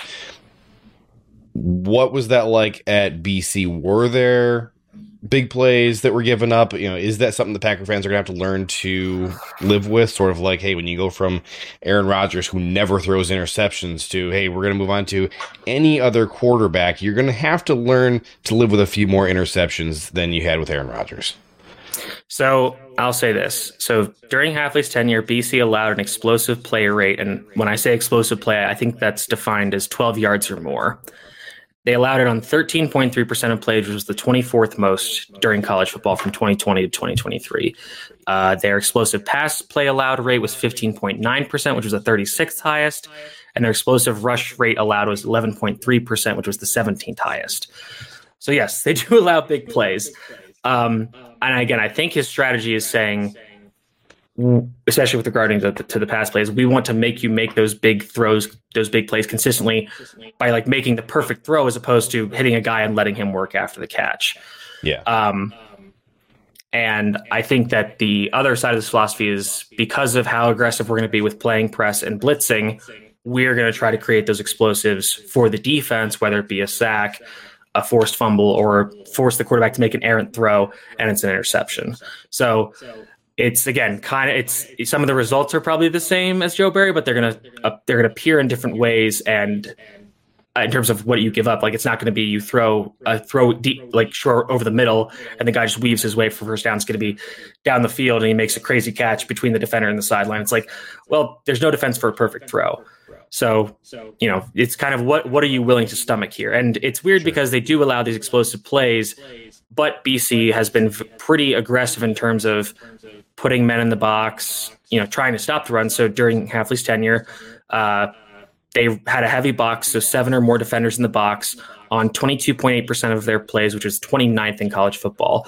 Conversely, they use a light box, so 6 or fewer defenders on 42.2% of plays, so nearly twice as much, but that was still the 118th most usage of a light box. So in college football day, where everybody's using light boxes, defense are spreading out about Hafley, saying, no, we're still going to put defenders in the box to try to stop the run. Again, results are mixed, but there's a philosophical through line there where you can kind of see how everything connects to the overarching vision of what he wants to do. And are they good at defending the run? Because the Packers have shown like, hey, we can go in and shut down Pat Mahomes or any elite passer that you want, but then like the Carolina Panthers and the Chicago Bears, like they're going to just eat us up with yak and just running.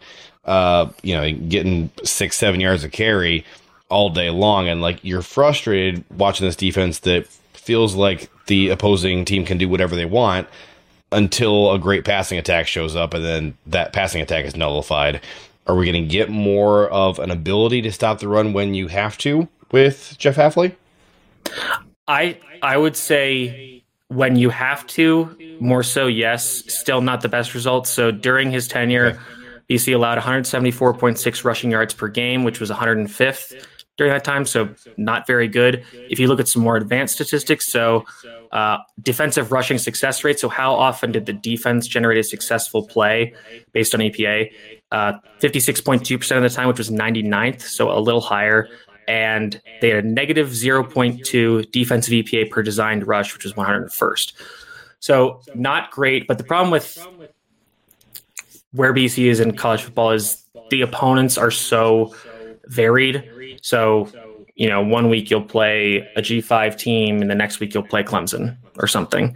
And there were definitely games where BC was very solid at defending the run. And also consider, and this kind of goes both ways, where in college, rushing yards are sacks are rushing yards for quarterbacks. And obviously a lot of quarterbacks are going to run more. And there were some quarterbacks, especially in 2021, I think 2022 a little bit same way, they really struggled to defend like true running quarterbacks. So Malik Cunningham from Louisville, who is kind of like a poor man's Lamar Jackson, if you will.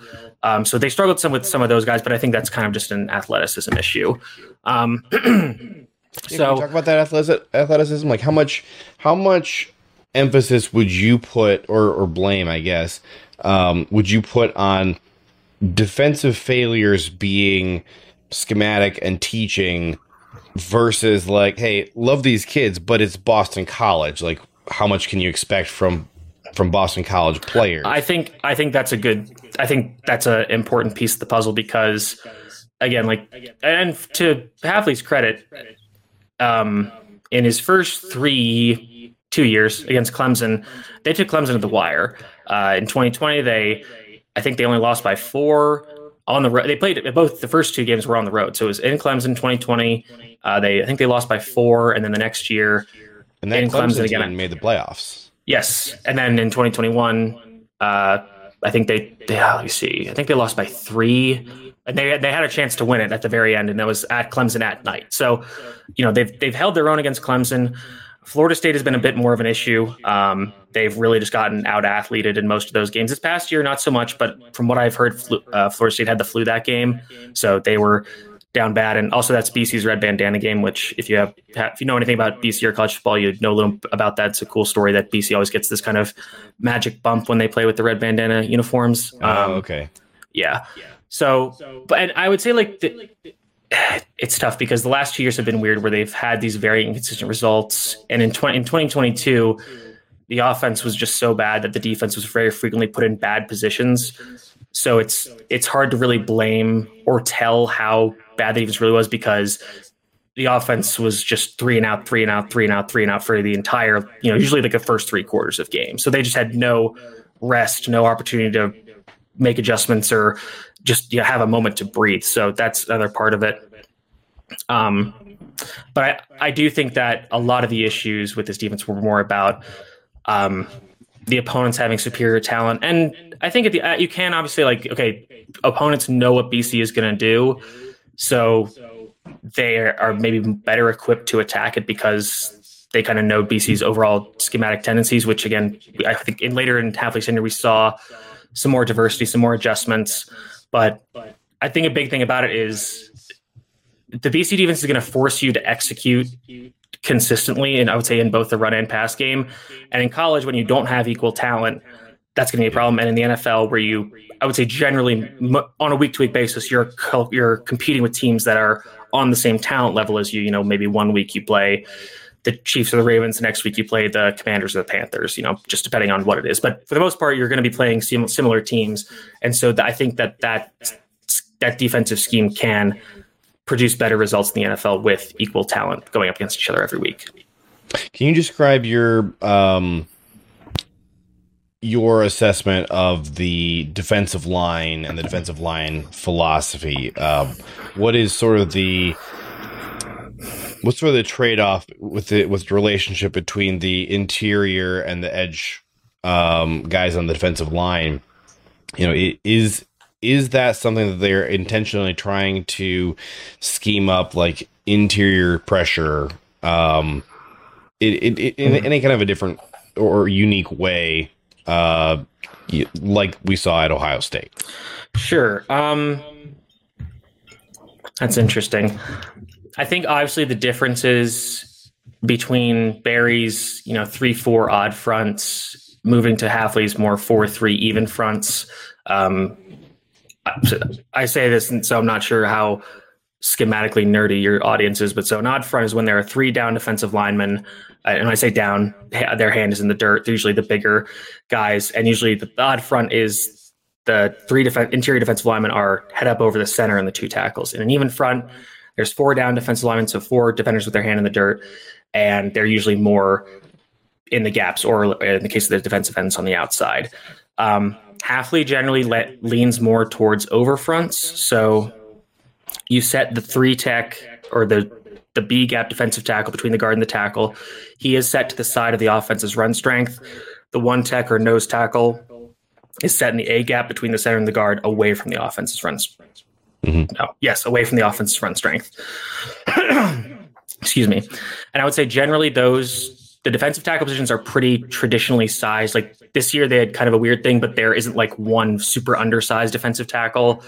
I would say that over his tenure at BC, the defensive ends have been usually a little undersized, but I think that's more of just a result of who we can recruit, because we know his guys at Ohio State were freaks, like Chase Young, Zach Harrison, Javonte Jean-Baptiste, like guys who are just huge. And I think that transition for guys like Rashawn Gary, Kingsley Enagbare, I'm not sure up Preston Smith because I think he's more of a true 3-4 outside linebacker. I think this is very good for Lucas Van Ness, though. I think this is a good transition for him.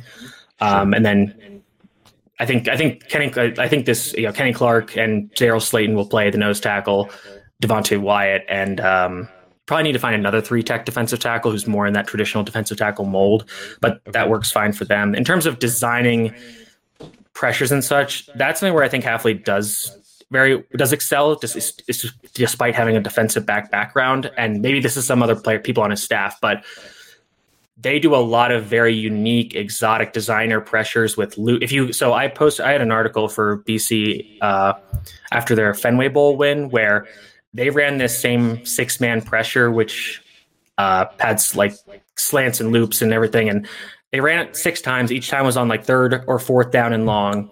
And every time they got the result they wanted. So they forced pressure on pretty sure every time. The 2 times there was a positive result was there was an offsides on the defense, and the quarterback got a player reached out and got his leg at the line of scrimmage, and he fell forward on 3rd down to force 4th and short. So succeeded every time, and the SMU really had no answers for it. And in 2022, they did a lot of very interesting stuff out of a 3-3-5 formation where they would blitz the linebackers, have them loop all around. So I think he is very creative and aggressive with these 3rd down blitz looks to get guys in advantageous situations that confuse the offense. And again, I know I said he has a traditional way of setting the defensive front, but having talked to him, he is very intentional about not setting the front in such a way that the defense can key on it. In that, okay, normally they set the front toward the run strength. That's not going to be that way all the time. Sometimes they'll set it to whether they're on the field or the boundary side of the field. Obviously, that's less of a thing in the NFL because the hashes are so much closer together. Sometimes they'll set it depending on where the running back is in relation to the quarterback. Is he right behind him in pistol or under center? Is he on the left side or the right side in shotgun? Is there a second back in the backfield? That could change it. So he has been very intentional about not having just, okay, these are our rules for how we set our front and we don't change them. There's always little adjustments that they can make, and they can slide or slant the defensive line based on what they want to do to confuse the offense. We are trying to figure out, and I loved your familiarity with the Packers defensive line, name dropping every single guy. I am a super draft person. So nice. I for the last 10, 15 years, especially the last 5, I know just a bunch of names that I don't really need to know because I could probably use the brain space on, things in my real normal life. Well, I appreciate your familiarity with our defensive line. We are trying to figure out if we need to bring anybody, if the Packers are going to bring in anybody at linebacker to make sure that we have all the horses that Jeff is going to need. And then, our secondary right now seems to be missing a lot of pieces. So we anticipate that they're going to really focus heavily there in the draft. Do you know of any positions in the middle of the field, in the secondary, that you think are really key to making sure that Jeff can execute everything he wants schematically? So I think in an ideal world, he would have 2 safeties that can rotate competently between playing free safety, playing the slot, and playing more of a strong safety role in the box. Right. Obviously, with single high, you're going to have that normal free safety that is just your center fielder in the back, and I think he's fine with that, especially if you have a competent slot corner. But I think he would like to have that where he can really rotate between those 2 guys, so he can even line up in a 2-high shell with both safeties back and then rotate them down and try to confuse the offense that way. But I think you could argue every defensive coordinator, regardless of scheme, would prefer that. Yeah. That said, I think that the free safety guy that can also transition a slot is very important. Before this past year, it was Jason Maitre who transferred to Wisconsin this year. And maybe some of your fans are Wisconsin fans and they know Jason Maitre. Yeah. So he's a very fun player because he's 5'9", 180, but when he plays in the slot and blitzes, he is coming with a vengeance. There were a few times where when they would play Clemson, he would blitz and knock DJ Uiagalelei, who's half a foot and 60 pounds heavier than me, would just knock him on his butt. So plays really hard, plays well against the run, but can also be your slot cover guy and play deep. So that's an interesting role. And that's a role where I guess that role where you can do both. In terms of the true slot player, I do think Darnell Savage would be very effective as Hafley's slot guy because he does like to blitz that position a lot. Okay. He's important in the run fit, but obviously still can just cover guys well out of the slot. So I think that would be a good transition for Darnell Savage. Probably need to kind of remake the safety room as a whole if you're going to move Savage into the slot. You're not telling us anything we don't know. We need some help at safety. Yeah. So that's kind of it is what it is there. Just need bodies there. In terms of cornerback, I mean, if you're keeping Jair Alexander around, he's a great cornerback, and I'm sure Hafley would love to work with him. Sure. Yeah, and I think he would like Eric Stokes as kind of his new Elijah Jones, where he has that tall, lanky, very athletic corner that can take out the backside. Yeah, so I think, and then I'm trying to think of linebackers are tough because I think most BC fans would agree that's been the area that has struggled the most since Hafley has come in. And I think I think BC fans overweight that because so much of football in general, and I would say college even more so in the NFL, is all about just targeting linebackers in space and having plays that just make them wrong no matter what they do.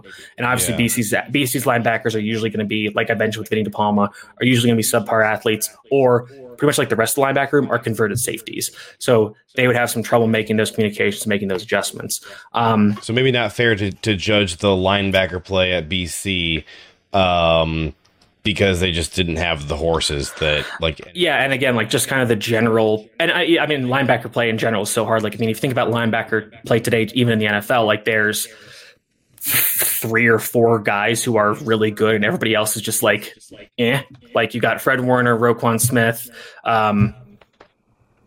and like that's it.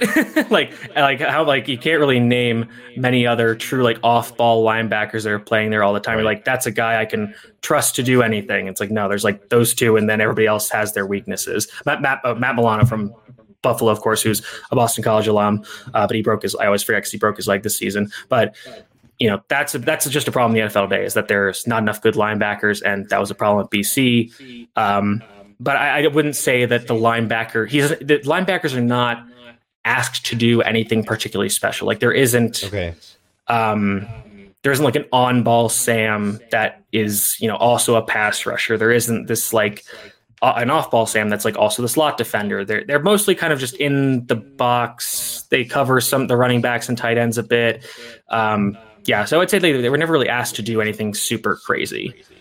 Anything that any other defense would ask the linebackers to do. So, I think it's kind of made them replaceable. And when you think about those Ohio State teams, when you have 3 linebackers that are future NFL players plus Tough Borland, who, great college player. Basically, as an Ohio State fan, Vinny De Palma was our Tough Borland. So, if you imagine him trying to cover a receiver like Devonta Smith in space, there's going to be issues. Makes perfect sense. Yeah. Last question, I'm going to let you get out of here. Can you talk to me about Jeff Hafley's personality, sort of the man himself that we're going to get to know, and with a special focus on what you think he is like around the players? What kind of personality they are working with, and what makes him special, in that human relationship as a coach? So again, I'll say that him leaving so abruptly was so difficult to process and for me personally, because I really liked him.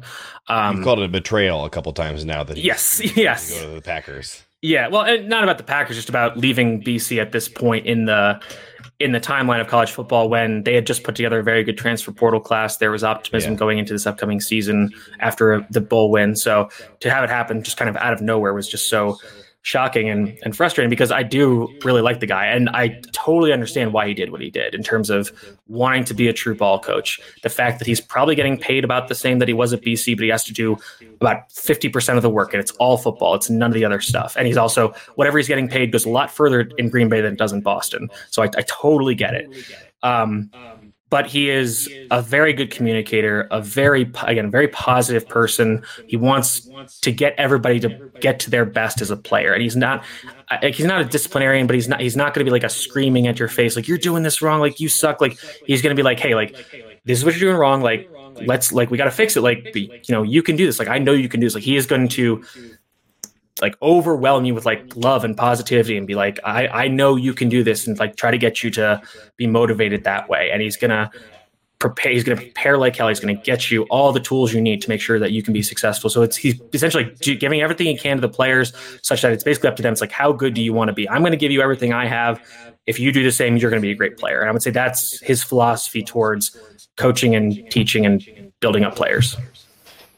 All right, he is. Oh wait, Wolfe. One more thing. He's also a huge Bruce Springsteen fan. That's like the one big thing about his person, because he's from New Jersey. Like he is a huge Bruce Springsteen fan. That's like one of the few things we really know about his like personal life background. That's one thing I should note. It's been a couple of years since this was a thing, but I remember there were a lot of articles written for a while there about the Packers needing to modernize the music they were playing at practice because I don't know, like the coaches had like, you know, old fashioned taste, and the players were like sick of it and wanted some new stuff. So we'll see. I will say, like, for some reason, BC would, like, when they would have practice reports, they would report like the first song of the day, and it was usually something more modern for the players. So I think he's able to I think what I've heard is he gets like one song of practice, one Springsteen song he can add at practice. So, you know, he's able to sublimate his own desires so that the players can have what they want. Could be an effective discipline tactic of like, hey, listen, you know, if you guys are slacking, we're doing all of Born in the USA today. All right, thanks, Mitch, for your time. Appreciate you so much. He is Mitch Wolfe, staff writer for Eagles Insider. Follow him on Twitter at Mitchell T. Wolfe with an E, and read Eagles Insider on the 247 Sports Network.